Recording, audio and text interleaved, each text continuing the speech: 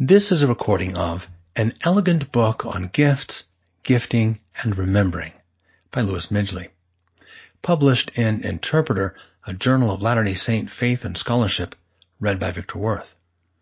Review of David F. Holland, Moroni, A Brief Theological Introduction, Provo, Utah, the Neal A. Maxwell Institute for Religious Scholarship, 2021, 147 pages, $9.95 paperback.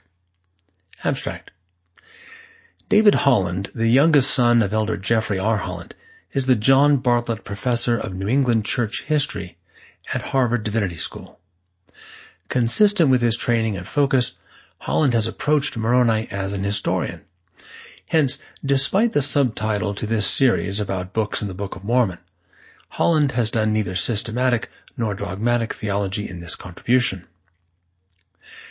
Latter-day Saints are aware that Moroni visited Joseph Smith and instructed him on the recovery of the Book of Mormon. Why Moroni? With the death of his father, Moroni had become the keeper of the precious Lehite history inscribed on various metal plates. Moroni also added to his father's account, see Mormon 1-7, his own understanding of how this entire record would eventually be used by the Lord to counter the absence of genuine faith. That is, it would bring genuine light to a people ground down by sin, and hence the absence of genuine faith in God. These people were then indifferent, even hostile, to new divine revelations. See Mormon 8-9. This was also Moroni's first attempt to conclude the entire Book of Mormon. He did this while cautiously wandering and carefully hiding from the slaughter and moral debauchery that was taking place around him, as he also sought to close and carefully hide the sacred record for an unknown time and also a wise purpose known only to God. Then Moroni abridged the Book of Ether, and thereby provided a history of the Jaredites, a very ancient people, that was engraved on 24 plates found by the people of Limhi in the days of King Mosiah. In her Ether, Rosalind Welch provides an excellent account of Moroni's treatment of the strange record found earlier among the debris of an ancient people. The Book of Ether also includes Moroni's second farewell, Ether 12:38-41. Finding that he had not yet perished, even while wandering in fear of being murdered in the terrible war in which the Lamanites were about to destroy each other and also the last of the Nephites, Moroni finds that since he had not perished, he could, quote, write a few more things, that perhaps they may be of worth to my brethren the Lamanites in some future day, according to the will of the Lord. Moroni 1:4. He must also, among other things, testify of his own faith at the end of his final assortment of carefully chosen items, which includes his own last farewell. Moroni 10:34. David Holland's Splendid Moroni. My first reason for reviewing Moroni, A Brief Theological Introduction, what I now believe is the very best in the excellent series, is that the author, David Holland, is both a former student and a friend. I am also pleased that there is not even a slight hint in Moroni that the Book of Mormon is not an authentic history of real people who began in Jerusalem and ended up somewhere in America, most likely in Mesoamerica. This historical record of the Lehite colony, which also came eventually to absorb a people known as Mulekites, was finally buried in a small hill in what would later be known as the state of New York. There Moroni made it and 2 seer stones available for Joseph Smith's work as a seer, before he became a prophet who could speak for God, and thereby lead the community of the fledgling saints. With these interpreters and then his own seer stone, it was possible for Joseph Smith to somehow dictate to various scribes the English text of the Book of Mormon. This book provides the founding divine special revelation of the restored covenant people of God, including the items very carefully set out by Moroni. Beginning with the conclusion. David Holland's Moroni is a genuinely remarkable book. I highly recommend it. Before I provide some reasons to support my very favorable opinion, I must call attention to something none of the authors of these 12 brief theological introductions has noticed. As I remember it, in 1983, almost 4 decades ago, I was with Gary Novak, one of my students, pawing through the newly arrived periodicals in the BYU library. We happened to open the July 1983 issue of Commentary, the leading Jewish opinion publication. There we noticed an item by David Singer entitled Testimony. That word caught our attention. Singer provided an account of the well-known fact that Jewish people were the, quote, first to assign a decisive significance to history, whose essential premises were eventually appropriated by Christianity and Islam as well, close quote. Singer then claimed that, quote, only in Judaism is the injunction to remember, zachor, felt as a religious imperative to an entire people, close quote. When I read those words in Singer's review essay, I immediately remembered the only 2 fixed prayers in the Church of Jesus Christ of Latter-day Saints. These crucial prayers are part of the covenant renewal for Latter-day Saints, both of which have the crucial words remembrance and remember. If Latter-day Saints genuinely strive to remember and keep the commandments, quote, they may always have the Spirit with them, close quote. Without the Spirit with us, we simply wander in strange paths. It is therefore clearly not merely Judaism that has what Singer calls an injunction or imperative to keep and remember the commandments of God. Novak and I also discovered that Professor Yosef Haim Yerushalmi, who was for 28 years the Salmo Wittmeyer Baron Professor of Jewish History, Culture, and Society at Columbia University, demonstrated how the Jewish people, the most history-conscious people in the pre-modern world, had maintained their identity by remembering God, especially through crucial memorial rituals. However, when Jewish scholars eventually began to write the history of their faith, they tended to do so with Gentile secular categories and explanations. They were, of course, often very good at doing something that has eroded Jewish faith. Rather than being faithfully observant, they and those who relied upon their endeavors became merely cultural Jews. For Latter-day Saints, this serves as a dire warning, since some Latter-day Saint scholars actually have ended up undermining the faith of some Latter-day Saints. This was not, however, the only thing that Novak and I found immediately attractive and informative in Professor Yerushalmi's book. Instead, we were led to the first endnote in the book, where he listed 3 scholars who explain in great detail, quote, the meaning and functions of this verb, zachor, close quote.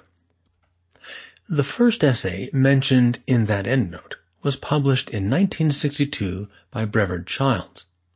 There we discovered that the Hebrew verb zachor, to remember, appears 169 times in all periods in the Old Testament. That verb does not mean merely to recall information, like the alphabet, one's name or address, or telephone number, and so forth. One who is known as an excellent cook, who does not fix an appointed meal, has not remembered. One who has even written essays and books about mercy and love, who is not merciful and genuinely loving, has not remembered. A husband who is not strictly faithful to his wife has not remembered. One ought to remember that those who are endowed have made a covenant to build and defend the kingdom of God. Instead, one has not remembered, but has forgotten, if one has not actually done something that is required, or that one has promised to do, including strict obedience to the sacred covenants one has made. We are all constantly faced with the critical question, have we really remembered?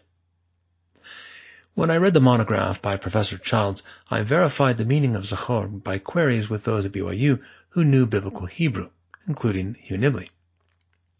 I then turned to the Book of Mormon and, with Novak, was stunned to discover that this radically different way of understanding remembrance appears 227 times in essentially the same way as zachor does in the Hebrew Scriptures. At the 1984 Mormon History Association conference held at BYU, Novak and I presented and circulated a paper entitled Remembrance and the Past, a version of which we eventually published.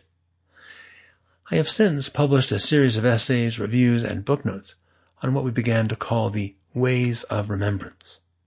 See also the address entitled Remember and Perish Not by Elder Marlon K. Jensen, then church historian, in the Saturday afternoon session of General Conference in April 2007, which is an indication that awareness of the ways of remembrance had moved beyond a few Latter-day academics. It turns out that Holland is the only one of the 12 authors in the Brief Theological Introduction series to call attention to the importance of remembrance in the Book of Mormon. Of course, he had the advantage of commenting on the sacrament prayers. However, with remembrance being in the Book of Mormon 227 times, one might expect that perhaps several of the authors who made a close reading of their assigned portions of the Book of Mormon would have noticed the ways of remembrance. Virtue by habituation. I urge readers of Moroni to pay close attention to Holland's important chapters in Moroni's book on the ordinances. He explains that, quote, as Moroni's instructions on the ordinances turn toward the administration of the flesh and blood of Christ unto the church, he offers the Book of Mormon's only statement on ritualized prayer, Moroni 4:1. He provides the precise wording of the blessings on the sacrament, wording that he indicates came from Jesus Christ 400 years earlier, wording that would be essentially affirmed in a subsequent revelation to Joseph Smith 1400 years later. Close quote. This ritual offers, among other things, what he calls, quote, a moment of shared reliving, a chance to collapse the temporal distance between sacred times of the past and the regular occurrences of the present, close quote. We even for a few moments, quote, transcend the barriers of time that separate generations of God's children, close quote. We reach back to the event where Jesus was with his apostles. The only change has been in one word, from wine to water. Hence, behind this, quote, seemingly simple ritual of the sacrament, close quote, he finds what he calls a host of blessings. What we see in the instructions on the sacramental prayers is a community intent on personal transformation that starts with, quote, a discourse on pure love, close quote. He explains how the mere repetition of a ritual can result in such a transformation. However, he grants that he does, quote, not take the sacrament because I always remember Jesus Christ, because I always keep his commandments, or because I always bear his name well, close quote. Latter-day Saints do not take the emblems because they are perfect. Instead, they do so because they desire to be saints, that is, genuine holy ones. He describes his own reasons for partaking of the sacrament as follows. Quote, I go to church and partake of the sacrament because I want to be more mindful, more righteous, and more courageous. I hope to remember, obey, and represent better. The sacrament is, in this sense, much less about who I am, and much more about who I yearn to be. Close quote. The sacrament is not a way of witnessing to the congregation that one actually does remember Jesus Christ and keep his commandments. Instead, it is a way of renewing our own covenants. Hence, Holland correctly insists that, quote, the sacrament prayer makes no reference to any such messaging to fellow mortals, close quote. Instead, they witness to, quote, the one being who already knows absolutely everything about me. I am at no risk of deceiving him. He is fully familiar with the yawning gap between who I am and who he wants me to be, close quote. Holland has made what he calls a rough calculation that a Latter-day Saint who reaches age 80, quote, will partake of the sacrament some 4,000 times. This reliable punctuation to our weekly calendar is a conscious effort to step repetitively into a state of remembrance toward Christ and into a covenantal conversation with our God. Close quote. At this very point, Holland introduces Aristotle. Why? Aristotle thought that humans become excellent, and that is, acquire the virtues, by doing the same thing over and over again. This he called habitus. Alexis de Tocqueville could then later describe the virtues as habits of the heart. Holland sees that this salutary habituation in the virtues is accomplished by repetition. Such actions can even, quote, rewire a soul, like a pianist running through scales over and over again. This repetitive ordinance sharpens our reflexes of remembrance and covenanting, close quote. Scales do not, of course, quote, an artist make, and neither are the ordinances sufficient for the full development of discipleship. But the conditioning exercises of the sacrament help shape a disciple's character. Week by week, crust by crust, sip by sip, I change. Or at least I should, close quote. Latter-day Saints now see partaking of the Lord's Supper as something that should be done frequently, just as Moroni set it out for them in his description of how the church should function. This sets Latter-day Saints apart from some Protestant congregations that conduct this ordinance only once or twice a year, but not Roman Catholics and Anglicans. Holland, as the only historian among the other authors in this series, is uniquely equipped to compare and contrast such things as the different styles and frequency of sacramental practice. He is also aware that the Church once played around with different frequencies for the sacrament, but soon settled on the pattern of administering the sacrament, when possible, each Sunday by following Moroni. Holland also addresses two complaints against the way Latter-day Saints administer the sacrament. First, some Protestants sometimes complain that we are far too liberal in whom we allow to partake of the emblems, including even very small children. This, they insist, undermines, quote, the solemnity that should attend such a sacred ritual, close quote. Holland sees the extensive participation as a way to, quote, train a saint's soul, close quote, for life by what he calls a regular discipline in the gradual development of our being. Of course, we face the possibility of empty formalism. However, the, quote, sacramental habit can be powerfully transformative, but only if it does not descend into thoughtlessness, close quote. One must actually seek sanctification and hence holiness and become a genuine saint, or they have lost power and have ignored a genuine gift from God. He also insists that the emblems of the sacrament shed their ordinary attributes for us precisely because of the prayer to God himself, in the name of Jesus Christ, to bless and sanctify them. Almost anything can be made an instrument of light. Quote, God can take the most mundane of materials and turn them into miraculous instruments of redemption. Close quote. Gifts. Holland begins Moroni with an introduction in which the words gift, gifts, giving, and giver appear 25 times. He also set out some of the questions he seeks to answer. These include, quote, A. What is the relative agency of the giver and the receiver in the exchange of a gift? B. Do true gifts come with obligations, or are they given freely? C.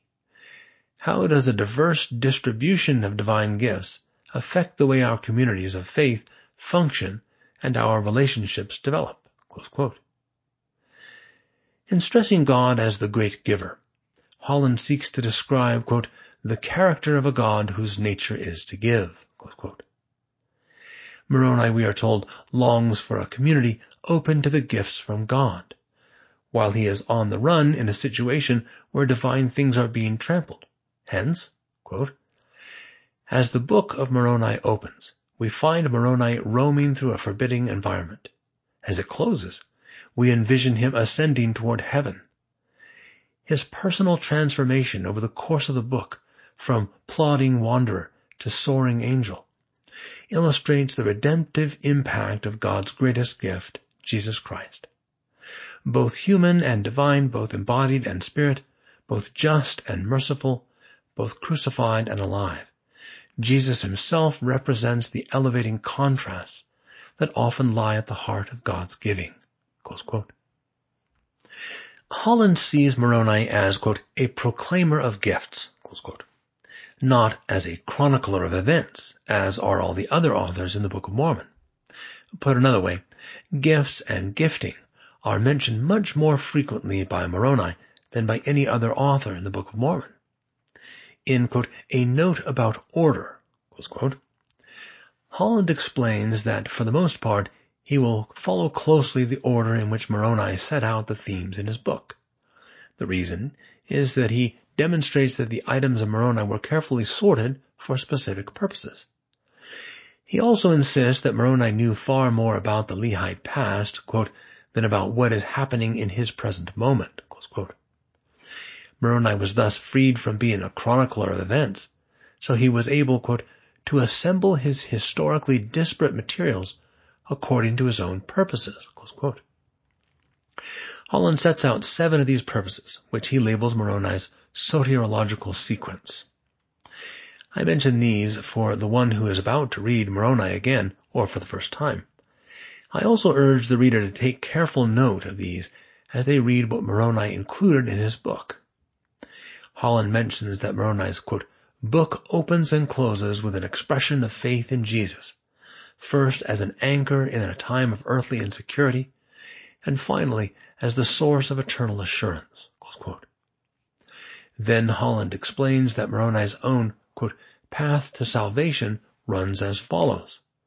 The Savior gives the rituals that form the church then helps inform the soul, then the soul conforms to Christ, and every step on that path acknowledges the generosity of a giving God, whose gifts flow through the greatest gift of all, his only begotten Son, close quote.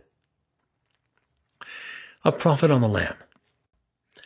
Moroni was, according to Holland, deeply troubled by his own mistakes.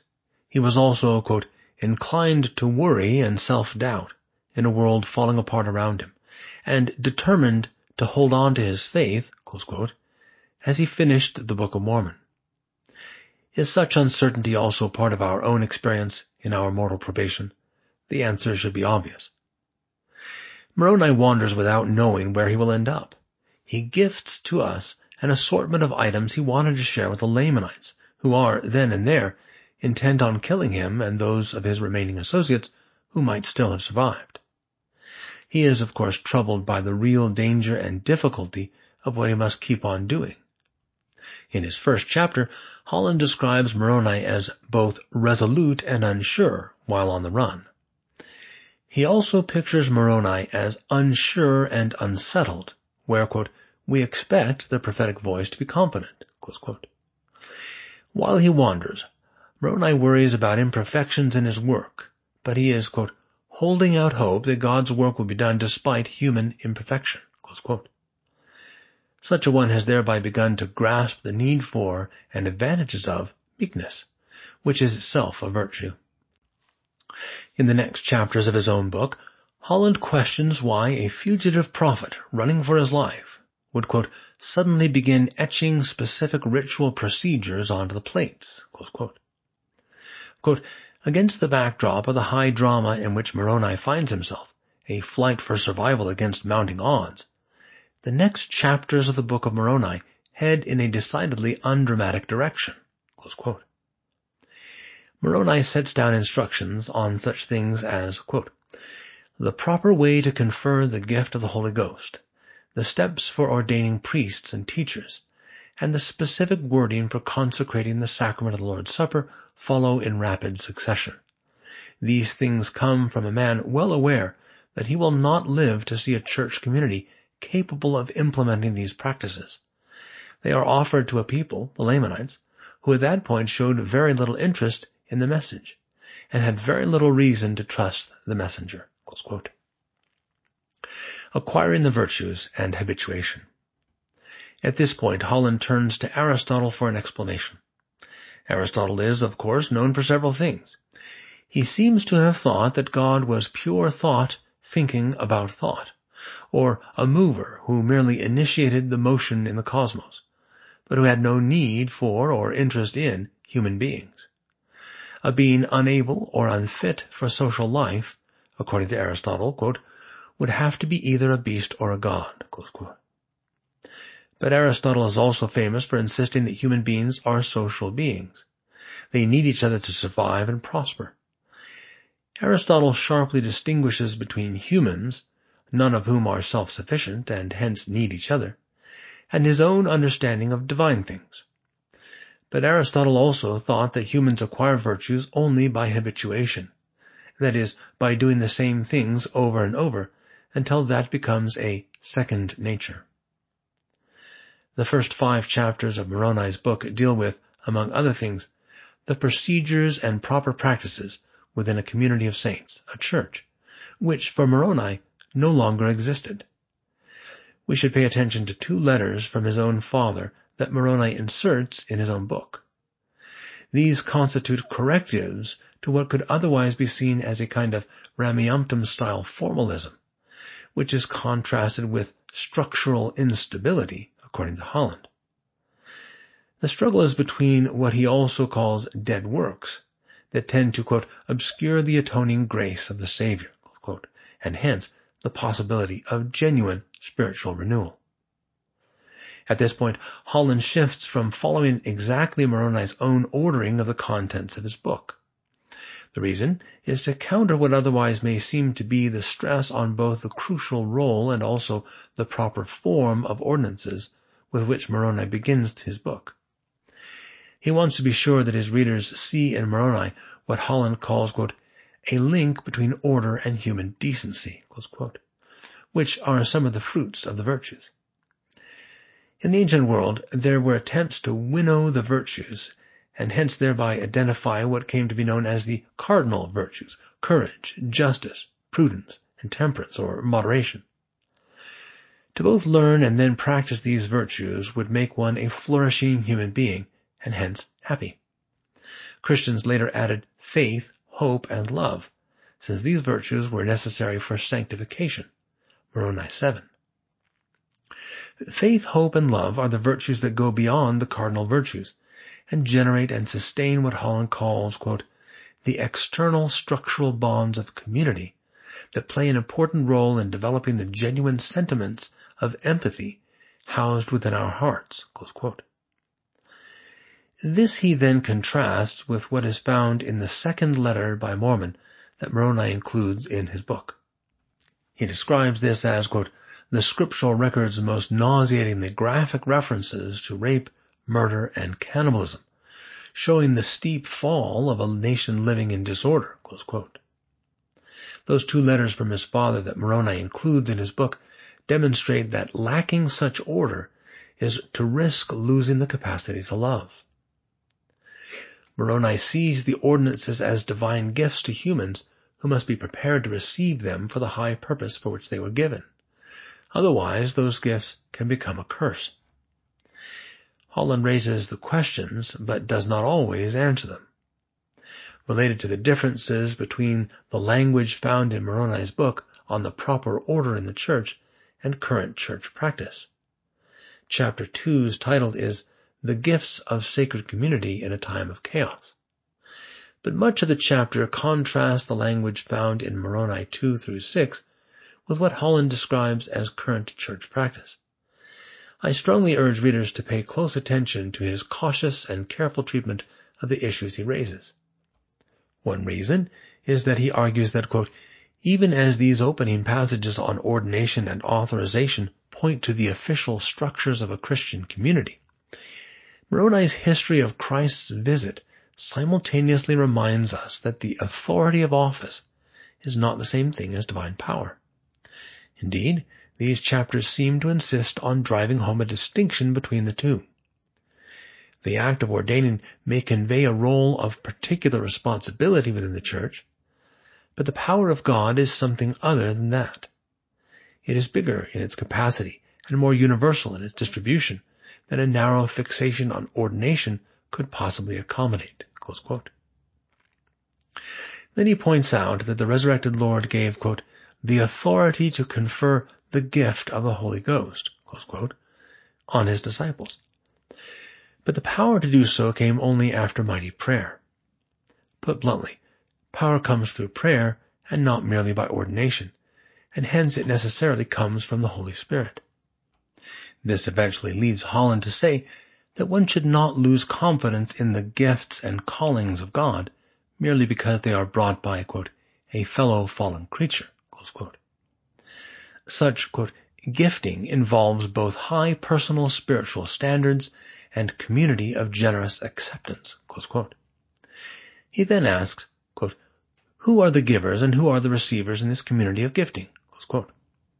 His answer is that, quote, "Givers and receivers have distinctive roles and obligations, but we all occupy both positions." Close quote.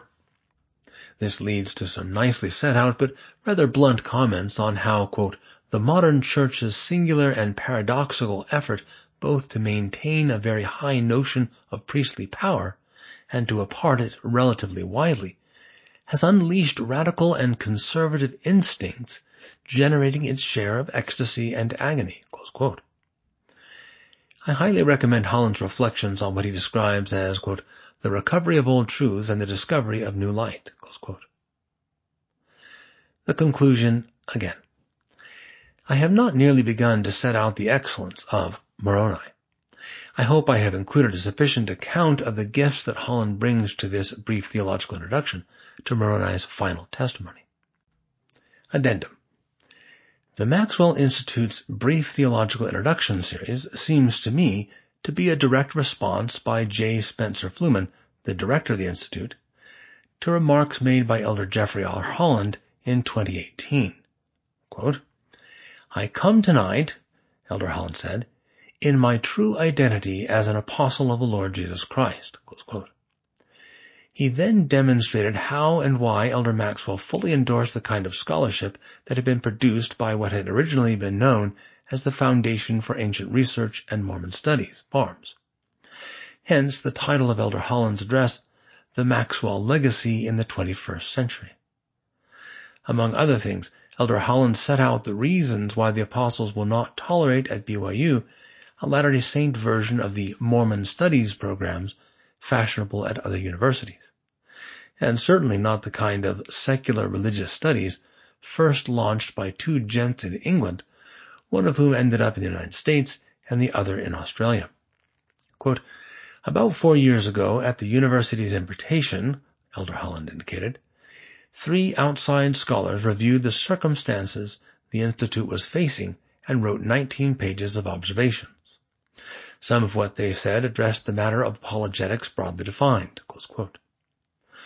He quoted and cited 10 times this external review of the Maxwell Institute, which was conducted by Terrell Givens, David Holland, and Reed Nielsen, and submitted in December 2014. The review was conducted because of concerns over what was described as a, quote, "new direction" that was put in place in early 2014 by the then-serving executive director of the Maxwell Institute. Elder Holland made it clear that whatever the merits of what are now called Mormon Studies programs, which are at least necessarily patterned after purely secular religious studies, and currently found in the United States, Australia, New Zealand, and elsewhere, they are not acceptable at the Maxwell Institute or elsewhere at BYU.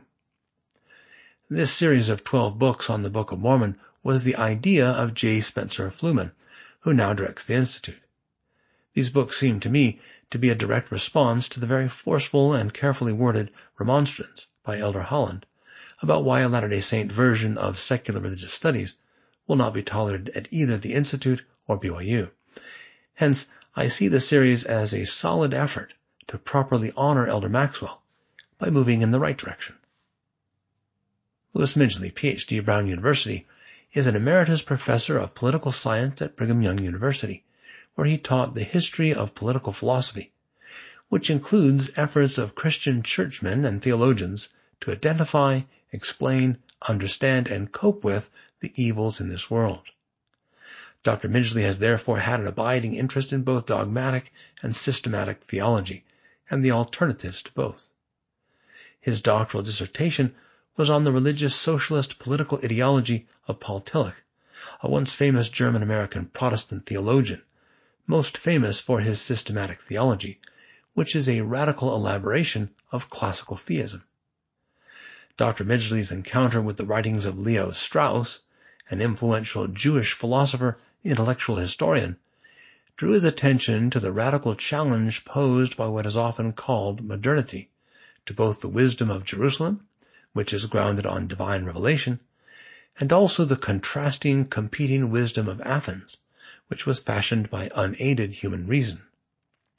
Dr. Midgley has an interest in the ways in which communities of faith have responded to the challenges posed by modernity to faith in God grounded on divine special revelation.